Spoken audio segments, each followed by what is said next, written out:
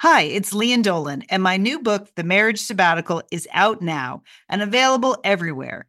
People magazine chose it as an April pick of the month, one of the best this week. A hopeful take on commitment, they said, and an innovative story about marriage. Sounds juicy. The Marriage Sabbatical, out now, available everywhere. Hi, this is Julie. This is Liz. This is Sheila. This is Monica. This is Lian. We are the Satellite Sisters. You are listening to Satellite Sisters to Go.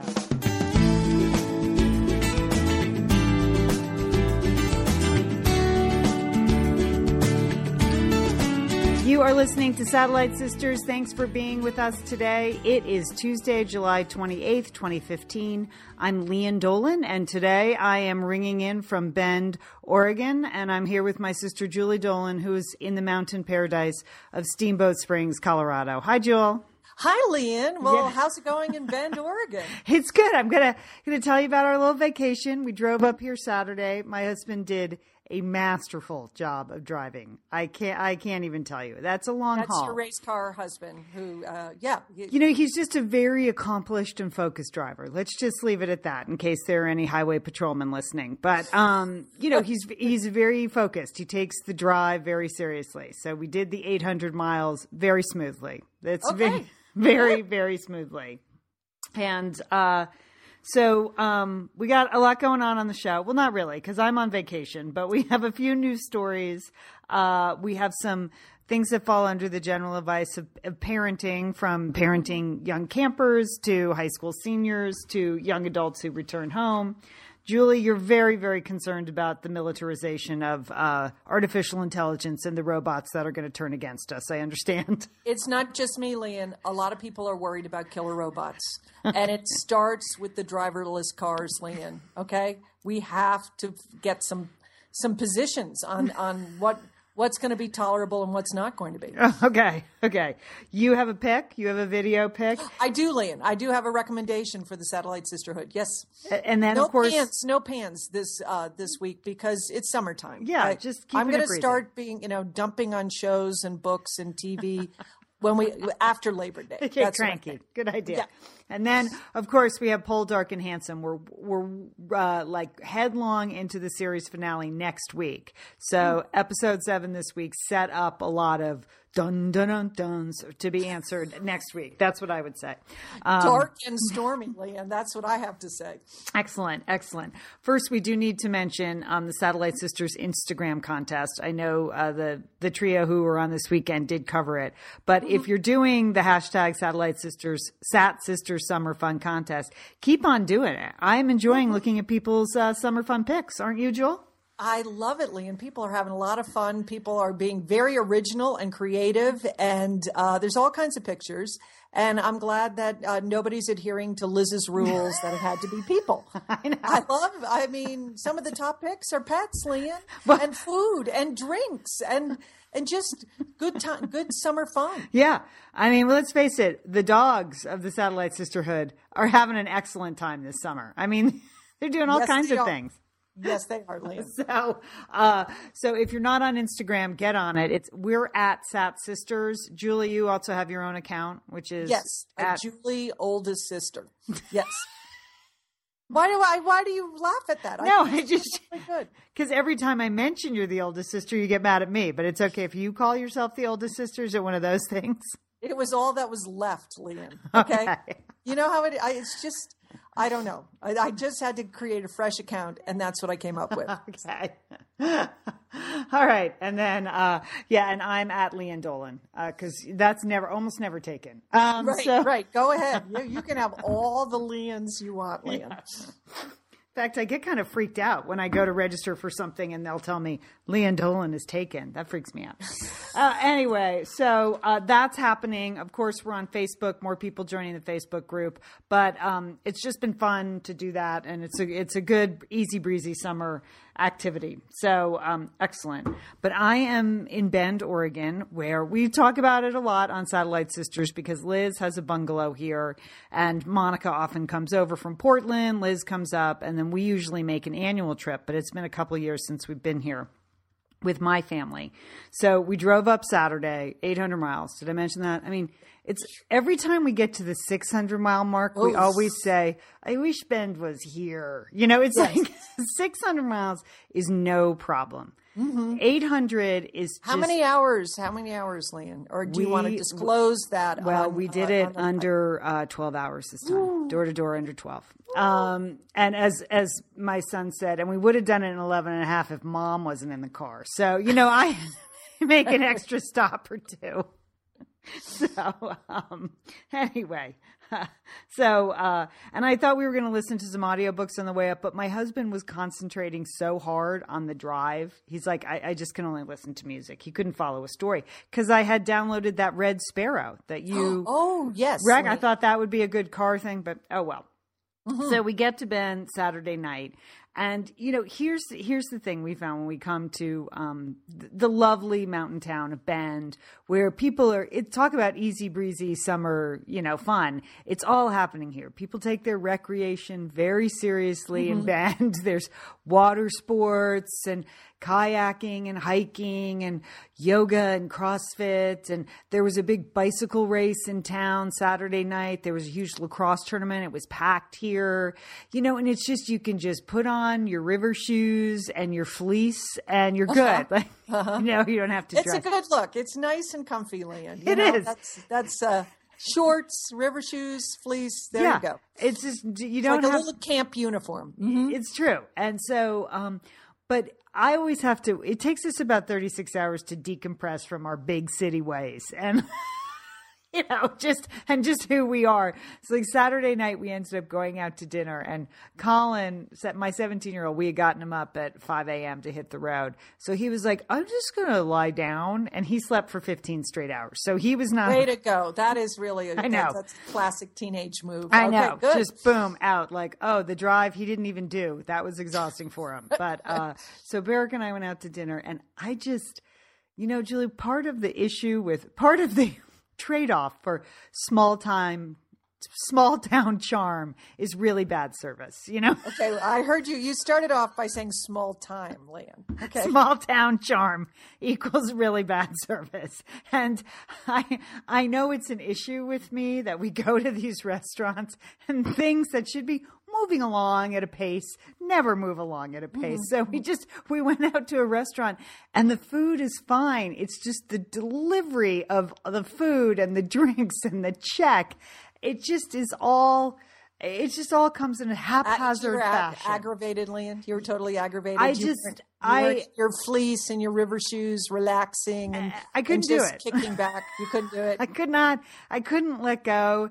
And one of the other issues was this restaurant. It was kind of chilly, actually, Saturday night. We got in town. It was only 60 degrees. And they had the air conditioning on full blast in this restaurant. But I seemed to be like caught in the polar vortex. So there was just like wind coming at me the whole meal. And I kept like switching seats to get out of the jet stream. It just wasn't working. It sounds like a lovely, relaxing evening. You know what? At least I know that I had to just, at one point, like the check was taking forever. And I said, okay, I'm just going to go outside. I think it's best if I leave. It's the same as a 2-year-old. If you start acting up in a restaurant, you have to go outside. That's it. Okay. You know, here's the thing, like slower service doesn't really equate to better service. You know what I mean? What you get is slow, bad service.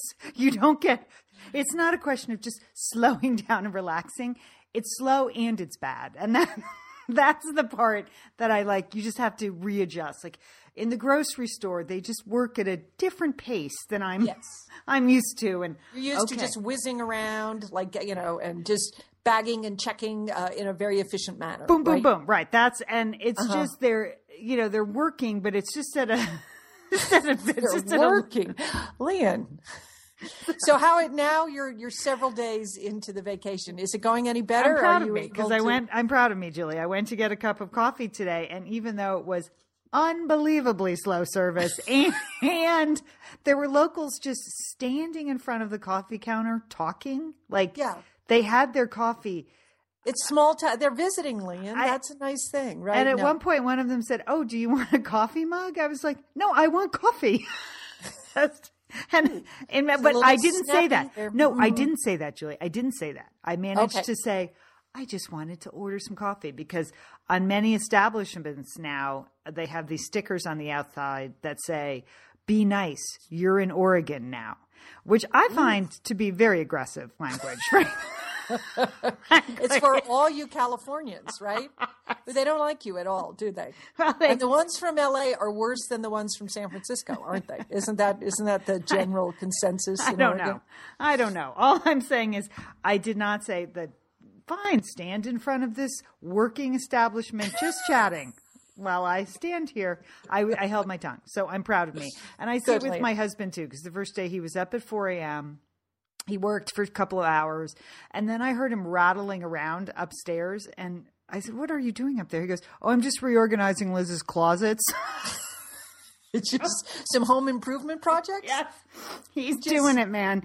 He's breaking. Sort of a free ranger? Because I'm sure there could be other closets that he could tackle. That's great. He enjoys efficiency. And so he is setting up some efficiencies there. I mean, there was a lot of just dump and runs in the closet. I mean, there was Christmas ornaments mixed in with, Liz has like 100 record albums. There's like Satellite Sisters paraphernalia.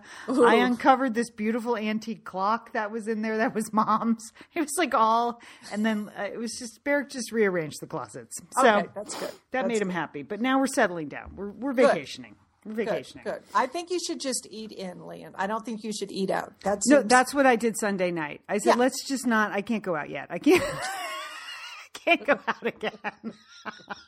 I think it's better if I just eat in. Yeah, do that. Because you can serve yourself at the pace that you like. Yes. That's good. Okay. We go. Well, Lian, I want to congratulate you, and I think you should rest up because your dream has come true, hasn't it? It has. Los Angeles 2024, right? It's not official, but yesterday the city of Boston bowed out of its Olympic bid. And I think that's the kind way of saying it. So let's just leave it at that because I know we have many Bostonians who listen to the show. And, they had a lot of mixed feelings, as did apparently everyone in Boston, about hosting the Olympics. They managed to win the 2024 bid a couple of years ago, but it was clear that public support was not on the side of the, Boston Olympic bid. And so the USOC said, listen, why don't we just find another city? And of course, the city poised to take over is the City of Angels, Los Angeles, California. So we are happy. We are happy to step in, Beantown. Don't worry. This is... Lian, I just want to know, were you on that committee that was trying to get rid of the Olympics in Boston? No, I think it was all Bostonians. Believe me. I think it was the mayor of Boston that said, I can't make my city foot this bill. I can't do this to the people. There was no public support. So, you know what? Boston is a small, congested city. And I don't say it's just, and we are primed. We're a big time city in terms of, we got freeways, we got stadiums, we have a lot of major universities. We are hosting this week the 70,000 athletes and coaches for the Special Olympics, which has been such a joy to have in the city. And, fun to watch. Yes, Lian, it's fun to watch. Every municipality was hosting athletes, providing training, welcomes, parades for the athletes. It's just a very supportive effort. And I think that will make a big impression on the USOC. We're ready to go. Like I suggested / maybe forced my son to look up the Special Olympics in January. I thought you should volunteer for that. That would be a good summer job. Done. Like the volunteers, they were not even accepting applications as of January. They had filled 30,000 volunteer slots. 30,000 volunteer slots. And so, people here are enthusiastic. It's just a big community and we're poised. Because you don't have an NFL team. We don't. We don't. Else to do. You might as well host the Olympics. We might as well. And we got stadiums galore. We got freeways. We got plenty of stuff. So we are happy to have the Olympics. Okay. Should that come to pass, it would be great. 2014. Love to have them. So don't worry, Boston. We totally got you covered. Totally. I was looking forward to another trip to the Cape, Lian. So I'm a little sorry about that. I'll have to think of another reason to get out there. But I know that the Bostonians were worried about too much traffic. But in LA, you don't care. You already have too much traffic. Yeah, we don't care. Yeah, you don't care. Okay, that's good. And my husband, the weather's good. It's an international city, as is Boston. And I think it will be fun. You've got all kinds of. You can produce the big shows. There's no doubt about it. We're totally poised. And people said during '84, I wasn't here for that Olympics, but my husband was. Like, you could have like danced on the freeways because they issued such alarming traffic alerts that there was no one on the freeways. People took those 2 weeks off. They really accommodated the games, and those were like amongst the last modern games to actually make money. I mean, they were well run by Peter Ueberroth, and they put in Olympic training facilities all over Southern California with the profits from those games. So we're ready. We're good to go. Throw your hat in there. Get in there early. Okay. Outstanding booster. I'm totally going to do that. Like like ambassador. I want to stand out in front of somewhere, with my T-shirt on. Yeah, I'll be ready. Even if it's in front of your house, you just go right ahead and do it, Leanne. I'm going to start now. Before we even get the official bid. I'm just going to set up a booth in front of the Rose Bowl. Get yourself a sawhorse, put it out in the front lawn, and and go for it. You need a little snappy hat to go with it too, Lee. Okay. We'll get a hat. I was at the Barcelona games. I got a hat with all those pins. I still got it. I'm going to put my pins on. You're ready, Leanne. You're ready. I'm ready. Okay. Totally ready. Well, I have another story that I want to bring to you, Leanne, because you've been doing all the robotic coverage here at Satellite Sisters, and big headlines today that Elon Musk and Stephen Hawking, along with other many concerned scientists, have put out a warning that they are very concerned about military artificial intelligence arms race that could develop as a result of all the robotics that are now available. They made a statement that said it's virtually inevitable that this is going to happen, and that robotics and artificial intelligence, this, in their minds, they see this as the third revolution in warfare behind gunpowder and nuclear arms. Yeah. Yeah. I know. I mean, that it's even more alarming because they say it's feasible in years, not decades. So, and this sort of, I had just seen another editorial written by Jerry Kaplan, who's coming out with a book about, is it possible to create an ethical robot? That it sort of starts with the driverless car, Leanne. And he poses a question. He said, how are you going to feel, Leanne, or perhaps your race car driving husband, how is he going to feel when he is passed or cut off by a self-driving car? Oh, I can assure you, I know how he's going to feel. It's not going to be good because when anyone passes him, he takes it upon himself to pass back. I mean, he doesn't. So and we're in a 1985 totally white minivan, or 1999 white minivan. He still gets mad. Okay. All right. Well, I mean, he was giving the example, it starts with the driverless car, that there aren't any ground rules. I mean, what about situations like in many communities, they have like 2-hour parking in the downtown area. That's so, there's a constant flow of parking spots for consumers as they come. But what if you had a self-driving car, Leanne, that could be programmed to move out of a 2-hour parking spot into another 2-hour parking spot every 2 hours? That way you could drive to work and use the 2-hour parking spots for 8 hours a day. You see? I'm getting stressed just listening to this. It sounds terrible. I know. So I think it's a terrible idea anyway. I don't think the driverless car is a good idea. I don't understand. I know that there's, everyone is excited about robotics, about artificial intelligence, but as these scientists, they're thinking about the applications in the military sense, there are no rules. What are going to be safeguards for, what the headlines are calling killer robots? I mean, it's like even the drones now, when you see those flying in and getting in the way of, aircraft trying to put out fires, that's bad. Yeah. That's not a good use of drones.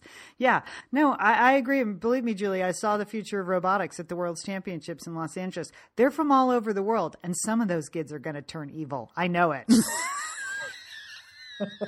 Okay. I'm guessing it's the kids who wore the trench coats all week. That was creepy. Ooh, yeah. Okay. Ooh. Oh. Okay. That Well, was this creepy. podcast has taken a dark and stormy turn as well. Okay. Well, you heard it here first at Satellite Sisters. We're usually on, we are on, the cutting edge of most technology. And so, all right. All right, so you're going to keep an eye on robots, I am on going to evil keep an robots. eye on this. I mean, I think it's a big story, and I think it will be a big issue for this generation, and for this generation, not even for the next generation. We have to work on this. Okay. Yeah, when someone like Stephen Hawking and Elon Musk weigh in and they're concerned, then I'm concerned. Like those are two, you know what I mean? Those are voices that you. I know, and there's big thinkers. Big thinkers from Google and many other high tech companies, Right. that are working on this and want to use it in a positive way. But it definitely has military applications. Okay, Jewel. Now I'm nervous. Okay. All right.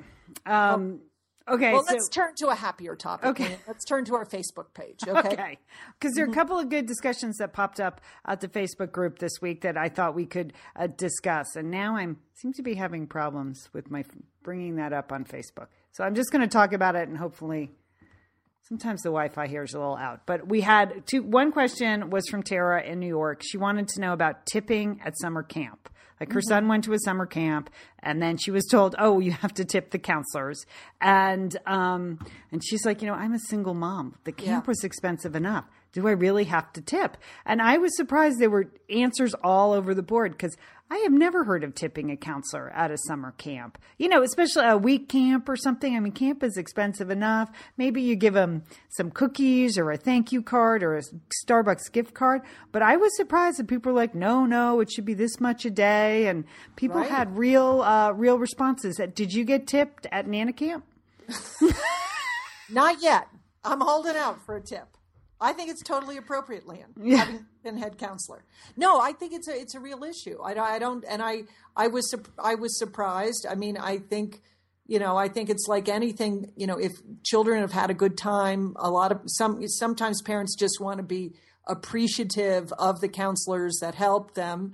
But in other cases, clearly there's the expectation that not only do you have to pay all the camp fees, but you better set aside some money for a tip afterwards. And that does seem a little shocking to me. So. Yeah. I mean, I guess it depends on what kind of camp it is, but I went away to 8-week summer camp. Nobody ever tipped those counselors, I don't think. And we had parents weigh in on the board that, like Anne said, her 15-year-old is a junior counselor and she isn't getting any tips.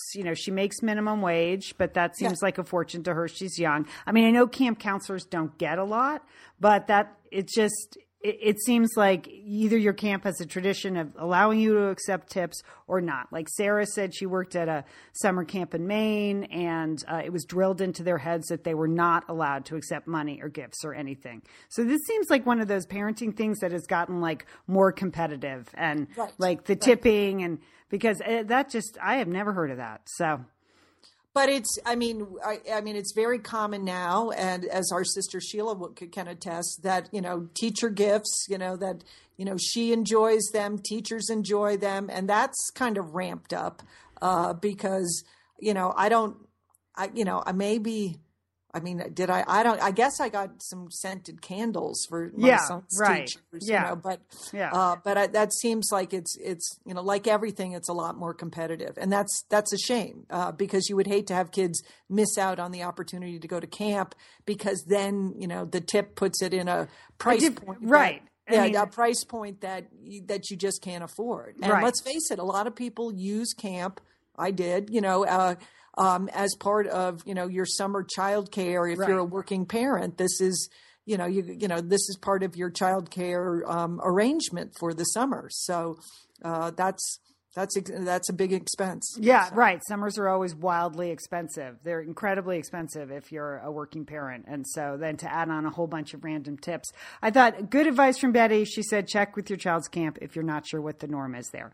Because I'm sure, that's a good, bake some cookies and check with your child's camp is what I would say.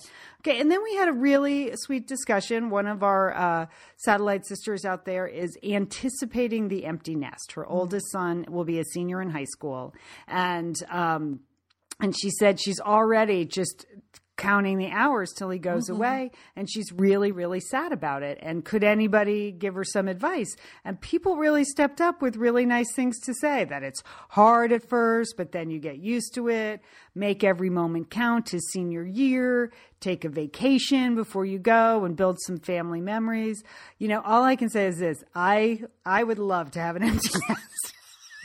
I couldn't even You weigh haven't, in. you haven't had the empty I nest. am waiting for him to leave my nest. Just did not. The little birdie has not left. I was He likes so. to stay close to home. You know, he wants to watch TV with you, eat those home cooked meals. Yeah. I so want my nest to be at least half empty. So, no, as my older son ended up taking a gap year, living at home, and then going to a college nearby that has no dorms. So it's just now that he's looking at apartments with his friends and moving out. And I'm like, I cannot wait. So I can't really speak to like how to get through it because I'm just begging to be part of that. But I will say this, you know, their senior year in high school, it's a year of a lot of changes. Wouldn't you say, Julie, that Yes. for you and for your child, and it can be a year of tremendous stress. You can let the college process just completely overwhelm you. And there is something to just kind of trying to enjoy that last year when they're in your home. I agree with that. Without a doubt, I think the empty nest, experiencing that was one of the biggest life changes I've ever been through. And it was unexpected to me what a dramatic change it was. And so I think it's really good that you're thinking about it in advance and, you know, planning for it and, you know, and really savoring these last moments. I mean, the child is going to come home. Believe me, they'll come back. Right. They'll come back. But it is a very dramatic change in a lifestyle for a lot of parents, you know, where you are just 24/7. You know, my husband and I were like, well, we don't have to be home at, you know, like for dinner, it's such a big change in, you know, how you operate your household that it does take some adjustment, but it's a great time in life too, as well. So I think all that advice was really helpful. Right. Yeah. People said, you know, take a yoga class, reconnect with your girlfriends, cultivate some activities, be a tourist in your own town. Just and be grateful that you've raised somebody that's healthy and enough and happy enough to head to college on his own. That's fantastic too. And you know all those things, but it kind of starts with the beginning of their senior year. All those lasts, they actually get kind of emotional until you get to the week of graduation, and then you're just crying at the drop of a hat. Yes, over it. Of course. And then they turn on you the summer before they go to college. So. It is that pushing away. Yes. Like as you're trying, you know, you both want the same thing by the end of summer, after senior year, that without a doubt. Well, Lian, this dovetails very nicely into a piece I saw written by a writer from The Simpsons, Lian. Okay. The name of this, Rob Lazepnik, I'm going to say his name wrong, but The Adults We Failed to Raise was the name of the article. And I see this kind of as the revenge of the TV show The Simpsons. Because Rob apparently has a college grad that has returned home. Okay. And it has dawned on him and many of his friends, as probably associated with The Simpsons, who watched The Simpsons, who knows. But that all those years, he writes, that all those years of being your kid's concierge has created a monster. And I just love the term concierge. That is funny. A lot of parents, that's exactly what we became, when we were raising kids. We wanted to be very involved with our children, and we would do anything, make anything happen for the child. That we, as Rob writes, we staged managed their lives, right? This can be true. And so as a result of that, when they return from college with no idea what they want to do, and they move back into their bedroom, they have no life skills, and they have no ability to make their own decisions. And so Rob, is really urging parents, who have children or young adults in this category, that you need to cut the cord. You really need, this is what everybody has to buck up, and you have to cut the cord. And the first thing that Rob recommends is that you take them off your Netflix account. Oh, that this is going to be so harsh and so confusing and upsetting to them. It's so true. It's so true. That it's going to send a clear message. Second major point as part of his program to launch these adults is that you really need to channel Angela Merkel. That you just have to cut these kids off. And you have to start charging them if they're using their ATMs, not at their banks, but at the convenience store, right? You have to present them with a bill. Okay. Now he goes on, he says that you should try to have them read some books. Now, and he's not suggesting that, anything too difficult. But his main book that he is leaving around his household is Coach Wooden's Pyramid of Success. Oh yeah, that's a good one. Coach Classic. Wooden, he is the UCLA, coach, basketball coach that won, I don't even know how many national championships. Yeah, but he said 12 in a row. He won 14 overall. Legendary coach. Yes. Okay. So that's the book, Lian. This is what you need. You might want to buy a copy, Lian. Just, leave it out and about. Not that your sons aren't launched. And then now, as part of the decision-making process, you need to start small with some outings. Have them go to the grocery store and actually buy food and not call you to find out what they like on their turkey wrap. Is it mayo or mustard? And whatever they come home with, that's what you eat. Okay. It's just these are small baby steps that you can take with their kids to get them ready for what is ultimately the big thing is they have to find a job. And this, he just throws his hands up. You have to beg and plead with your friends. Okay. That's the only way, right? That's the only way your kid's going to get a job. Okay. So anyway, it's called The Adults We Failed to Raise. It's funny. Where is it, Julie? It was in the Wall Street Journal. Oh, okay. Okay. The Wall Street Journal had it, and it's funny. Yeah. It's just, but it really spot on in many, many cases. And there may be some tips that you can incorporate in your own lifestyle. That's we did leave my older son home alone for this 10-day trip because he's in school this summer. He's still at college, taking a full term. And so my goal last week, the younger son kept saying, "Why is there no food in the house?" I go, "My goal is to leave the least amount of food humanly possible for our older son so that he has to fend for himself." Okay, Lynn, good. So this is exactly what he's talking about. Yeah. At one point the day before we left, I was starting to mop the floor. I'm like, what am I doing? It's for him. It's for Brooks. I'm not going to clean the house for him. Right. He can live in his own filth. And then I said, but it better be clean for us when we walk through the door. I don't want to ask too many questions about what happened here when we're gone, but you got to do that. And you got to feed the cat. Is that the cats, okay. The two cats. Your cats, I know, Liam. I can't. Plural. I know. We don't know. Maybe that other one will leave. I mean, it just surfaced the night before we left on vacation. We heard some meowing in the garage from underneath a blanket, and it was a different cat. It was a different cat. So I think in the cat world, there's a big neon sign over your house that says "sucker." That's what I think. I know. And I do have to go back and do that trap, neuter, release thing. I understand that, people. I know I have to do that. I have a friend up the street who does cat rescue. She's going to help me. So. Okay. It's a whole new lifestyle. I did like the person on the Facebook page that said, "I think it's time. Get another dog." And that... Okay. All right. Sorry. Didn't mean to digress. No, anyway, cats. but okay. So there's some helpful tips in there. Yeah. So you might want to check it out. It's called The Adults We Failed to Raise. But I just love the term that, we've become our kids' concierge. And that is so true. So, Lian, I have one pick for you this week on Tuesday. I do some picks and pans on Tuesday, but no pans for the rest of the summer. We'll take those back up after Labor Day. But I want to put a heads up for a video pick. This is a series of short videos that it was created and written, and it looks like mainly produced by the son. His name is Ryder Doyle. He's an actor in New York, and he is the son of some of our oldest and dearest friends from New Orleans. And I think you'll enjoy it. It's adult material. It's not for kids necessarily, but it's really cute and clever and well done.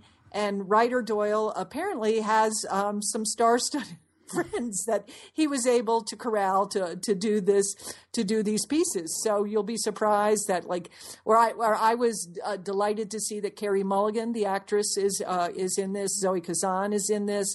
So just check it out. It's called The Walker. The Walker. It's at refinery29.com. Oh, I put the link. Website. Yep. I put the link up on our on our Facebook page, so you can check that out. And it's very, it's really fun when you see kids that you knew when they were little. I mean, Ryder used to be on my husband's baseball team, Little League team, and Ryder played first base, but mainly he sat on first base. I mean, he just really didn't connect with baseball in any kind of way at all. But he was out there every day and just sitting on first base, and you just kind of had to work with that, And but he has certainly found his calling as an actor, and this is a very cute piece that I think could go somewhere. It could be a TV series or something like that. But it's getting a big. I see it. The Walker. Oh yeah, it looks great. Yeah, it's Here very on very Refinery well 29. Right, click on video. Yeah, excellent. Yeah, that and looks they're good. and they're fun, and you should check it out. Yeah, it's good. All right, So- good tip, Jewel. All right.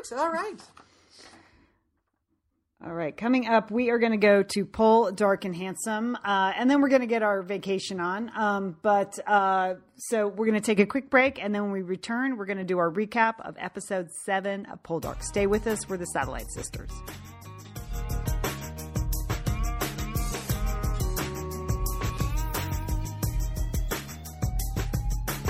We are the Satellite Sisters. I'm Leanne Dolan here with my sister Julie Dolan, and this is our weekly recap of the PBS Masterpiece series, Pole Dark.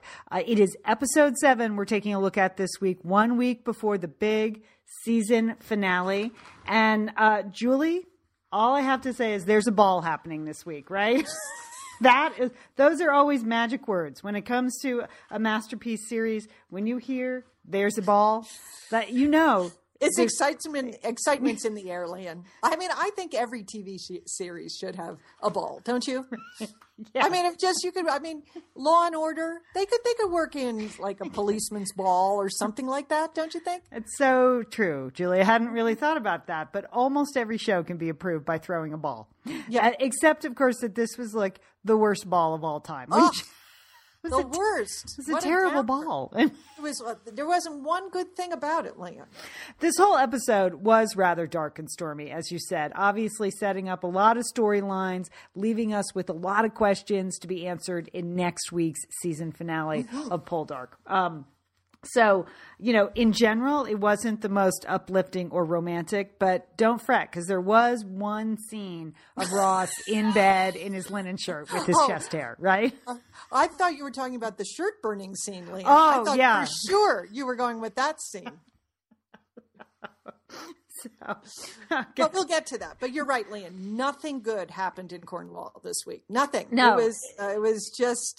It was all dark and dreary. I found myself looking out at the sea, Leanne, during this episode. Okay. So it opens with Cousin Francis, who's now lost his estate and lost his coal mine in a gambling episode, in a card game. And Francis is out there doing a poor imitation of scything. Yes. Just the worst. He's wimpy, he's prissy, he's snobby and weak, Leanne. It's a bad combination. And he still has his shirt on, which is a good thing with the scything. But I have to say, Elizabeth, I think, looked even better in her field dress and her basket of vegetables. Don't you think? I mean, can you believe that? I have Liz the milkmaid. Just unbelievable. I mean, she just looked beautiful out of her fancy lady dress and carrying that basket of what? What was she doing with that? Where was she going with those vegetables? Where had she come from? Okay. Someone had handed those vegetables to her. Yeah. I don't think those delicate hands of hers actually picked the vegetables. No, and we know Francis's delicate hands have never really held a scythe because he was complaining about the blisters. Like, if he's not bitter and unpleasant enough, then to whine about your blisters when you gamble away your family estate in a card game, that's really poor form. But, Ross came galloping in, and there was that one long, lingering look, Julie, between Ross and Liz the milkmaid, wasn't there? There is something there. Yeah. You cannot deny it. They can't deny it, Lian. That's the problem, I think. Yeah. So we have this scene that sets up, oh my gosh, Francis might actually have to be doing some field work while Ross is off to the first coal auction. There was a lot of coal and a lot of card playing in this, neither of which I think are very good television, but... Well, I thought the card game was a little better. The coal auction, if you are planning to create a TV show, just skip it. Okay. It was boring. It was pretty boring. There were some side glances, but things are in the works that Ross is trying to, they're trying to sort of reshape the coal industry and take over the smelting operation. Yeah. And that's about it, man. That's all I can say about it. Right. Ooh, monopoly. There was a monopoly and now there's going to be no more monopoly in the coal business in Cornwall. I think we can move on, Julie. You're absolutely right.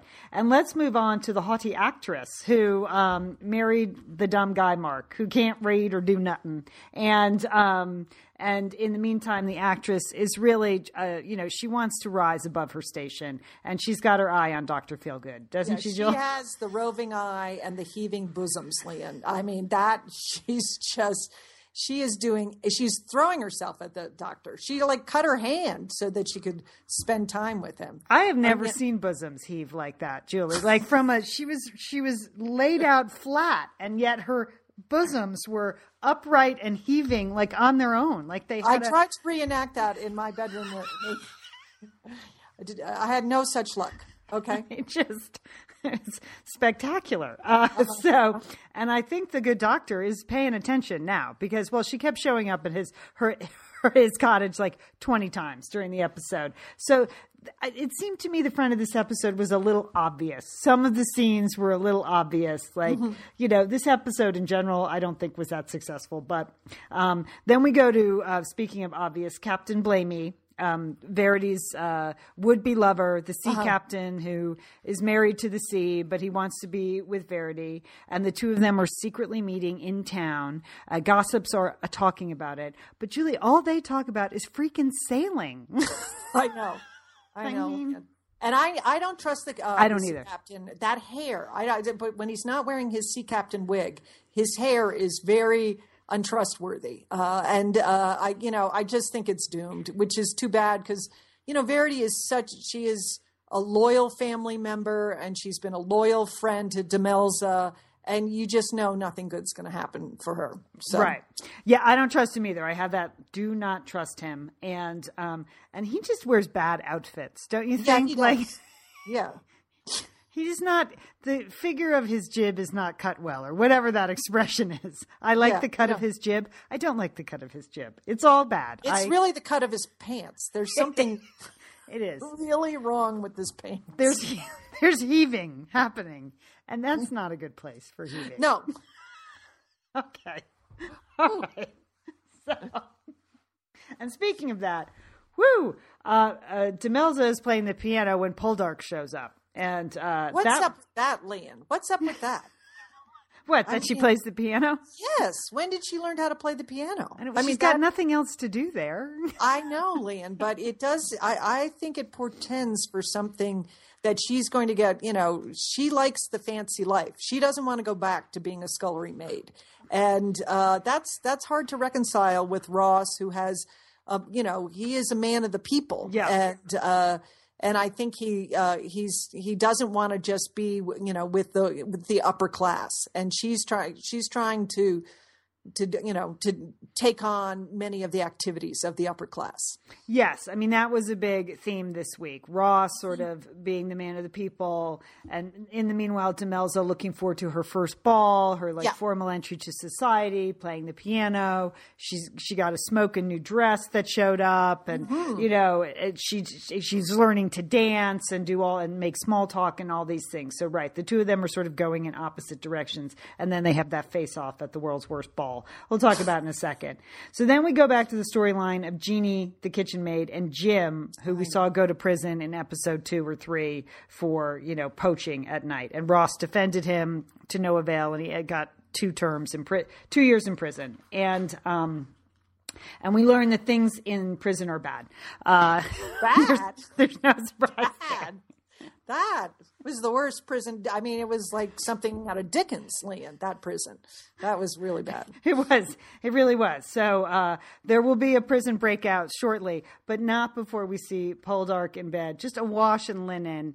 And Demelza asks him, what keeps you up at night? And he says, smelting. And I know. You have that same feeling, don't you, Lian? I do. Smelting keeps me up at night too, Ross. So, again, we see a lot of obvious scenes. Like Ross has a lot of it in his mind. He's got the weight of the world on his shoulders. He's concerned about his people. And he hears about the decaying conditions in a local prison where Jim is. The fever has come to the prison, and that's going to be a disaster. So, Julie, we're a third of the way into this episode when they finally get galloping. I mean, it took them a while to get galloping this time. I told you nothing good is happening in Cornwall this week. So he grabs his friend, Dr. Feelgood, and they gallop off to the prison. And unlike the Outlander Scots, who used like a big tree log and some sheep to break into their prison. They did have a plan, Liam. They did have a plan. So I think it's the same set, though. The prison is the same set.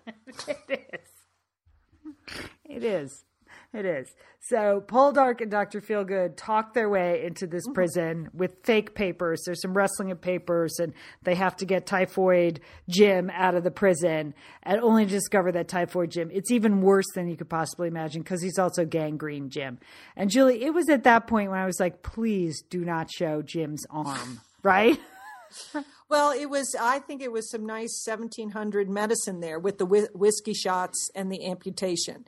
But I don't think that amputation was going to hurt that arm because it looks so gross to begin with. Yeah. It was dead. That arm was dead. Yeah. So sadly he didn't make it. That it was just, he was too far gone with fever and disease to survive. And this plunges Poldark into 5 days of darkness and drunkenness, basically. Right. Right. But not. But he had a shirt burning first, Liam. That's true. Oh, Julie, I'm sorry. Go ahead. Go. Yes, mention the shirt. I just enjoyed the shirt burning, Liam. I mean, I just think that it's a good practice. I think we should see more of that. And it was set on the beach. It was lovely. Yeah. Yes. Yeah. I hope that's a trend. But not before we hear Elizabeth back at the Grim Manor there. Yeah. We have Elizabeth. She gives us her prescription for happiness vis-a-vis 18th century women. And it's this: lower your expectations. So post Jim, we see just a complete decline in Ross. And most dramatically, he doesn't want to go to the ball, Julie. Right. Because he feels like he can't be amongst the upper class now. These are the people that sent young Jim to prison in the first place, including the very magistrate that did it. And he can't be amongst them. And there is a lot of disappointment on Demelza's face because she's got a new ball gown that Poldark has ordered for her. And she just wants to see the ball gown. She wants to see the ball gown. She's been practicing her dance steps. She's been planning on this, Lian. So yeah, but you understand Ross's position. I mean, these are the horrible people that are sentencing these working class people to these prisons, and the prisons are they're substandard, they're inhuman. So yes, but so I understand Ross's position. I did not understand the argument when Verity comes bursting in like, you must go to the ball because that's how you're going to save yourself from going to prison. You know, you have to show all these people that you can't stand that you're really one of them so that they won't actually throw you in prison for breaking into a prison and breaking out a prisoner. That seemed like a lot of circular logic, especially. Well, it's just because you and I are not members of the upper class. I think if we were, Lian, that would make perfect sense to us. That you can only talk to upper class people at all times. That's pretty much her argument. So you just have to stay in the upper class. So they go to the ball, and it's clear that Ross just wants to drink heavily, and that things are not. It's just a powder keg. The whole ball is a powder keg. They use that word, and that is what's exactly happening. Like everybody who could be, blow up is going to blow up. Francis might blow up. Captain Blamey might blow up. Ross might blow up. Elizabeth might go too. Something might blow. You know what also might blow are those powdered wigs. Those are not sexy on men. They aren't. It was, Ross had like wild man hair when he showed up in the ball, yes. Which was in stark contrast to all the rest in the powdered wigs. But I much prefer the wild man hair to the powdered wig any day. It does make you wonder, like, how did men get talked into those? Like, what was the rationale behind putting those, like, highly styled, stupid powder wigs? And I know that they still wear them in British courts, and they're still stupid, I believe. It's like, doesn't make any sense putting those wigs on, but all right. So things go south in the ball very quickly. First of all, Ross is drawn into a game of cards because, why not do that? Let's go gamble your life away, as you've seen your cousin do, and just leave your... exactly what I thought was going to happen, Lian. Yes. I know. Yeah. And then the captain shows up, even though Verity's asked him not to because she hasn't spoken to Francis yet, because Francis continues to make disparaging remarks about marrying beneath her. And there's the captain, again, looking creepy, He does. His face looked wrong, and then again, unfortunate pants. Yeah, I don't know. I don't know what was going on there. And he just was charging around. He was just not in the right place at all. Now, Elizabeth's mother finally returns. She's a good character. I wish we had seen more of her. She sort of disappeared for a couple of episodes, like they forgot to write her in. So there she is, the snobby mother, and she's like, oh, who's that beautiful young girl in the gold gown and the dramatic necklace? And it was Demelza. And she was like, oh, the scullery maid? Like, okay. Yeah. But it was good to have her back. Kris Kardashian all over, don't you think? That's what I put in my notes. Yeah, because again, she's still scheming. Here she schemed the whole marriage between Elizabeth and Francis, and she's looking around, just and she's lamenting the fact that Elizabeth could have done better, rather than to be, hooked up with the Poldarks, So. Yeah. And then we have George the banker, who's, definitely making the moves on Elizabeth. Oh, George the evil banker, who's supposed to be Francis's good friend, clearly stating his intentions to Elizabeth that, he is available. Yeah. And then Francis meets Blamey, the sea captain, and makes just pathetic lunge at him, like he's going to knock him over. What was that? I know. That was bad, Lian. He's just so weak. He can't even have a good fist fight during a ball. That's true. You're right, Julie. He is so weak. What happened to a good fist fight during a brawl? A ball. Can't do it. But most of the action takes place in the card room, where we see Ross getting drunker and drunker and apparently losing more and more. Liberace. That's what I call that guy. I don't know what he is. Right. This is supposed to be George the banker's good friend, the one who swindled Francis out of his estate in coal mine, and now he's sort of taking it to Ross. And we see Ross lose a grandfather watch. Then we see there's a tense scene where he's about to lose Demelza's necklace. Previous to that, he and Demelza have it out. That was the most interesting scene to me. The two of them fighting at the ball. He's saying these people are all hypocrites. They don't know anything. They can't relate. They're ignorant. And Demelza's saying, hey, you know what? Where I'm from, people are also ignorant. I like that. I know she's not going back to the scullery. No, that's if there's such a place. I'm not sure. So we have the big fight, and yet they go back into the card room. And as it turns out, Liberace is a cheater. Yeah.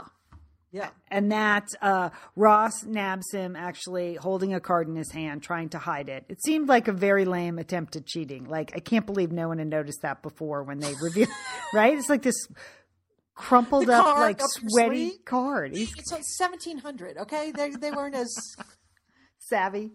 They didn't have YouTube. Just like poker on ESPN or, I just.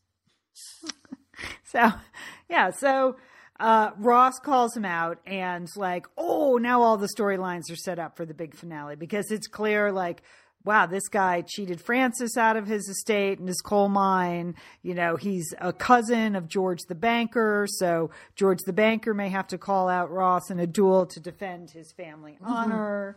We have, will Ross go to prison? Like, it was seen as poor form what Ross did, and being drunk for 5 days, not good. And so the magistrates may conspire against him and send him to prison. And then we certainly have the issue of Demelza not being totally honest with Ross regarding the sea captain and Verity. And that on 2 occasions she had the opportunity to say to Ross, hey, look, I helped arrange their meeting again, and she didn't say anything. She did not say it. Yeah. I think we are going to see this in the final episode later. Okay. Yes. Well, yes. And we have the Copper Works, we have the Monopoly who previously held all the smelting. We'll just leave it at that. The smelting monopoly is going to turn on the shareholders of Ross's Copper Works. So there's a lot of things that may happen that are set up to happen in the finale next week. But certainly the best line of the show, and this was singled out by several Satellite Sisters on our Facebook page, was at one point, Francis is in the room with Verity, Elizabeth, and who is that? Aunt Agnes? What's her name? It's Agnes, right? I don't know. We'll just call her Dowager Agnes. Dowager Agnes. And, Francis says, what's wrong with the women in this family? And Dowager Agnes responds, the men. And that was good.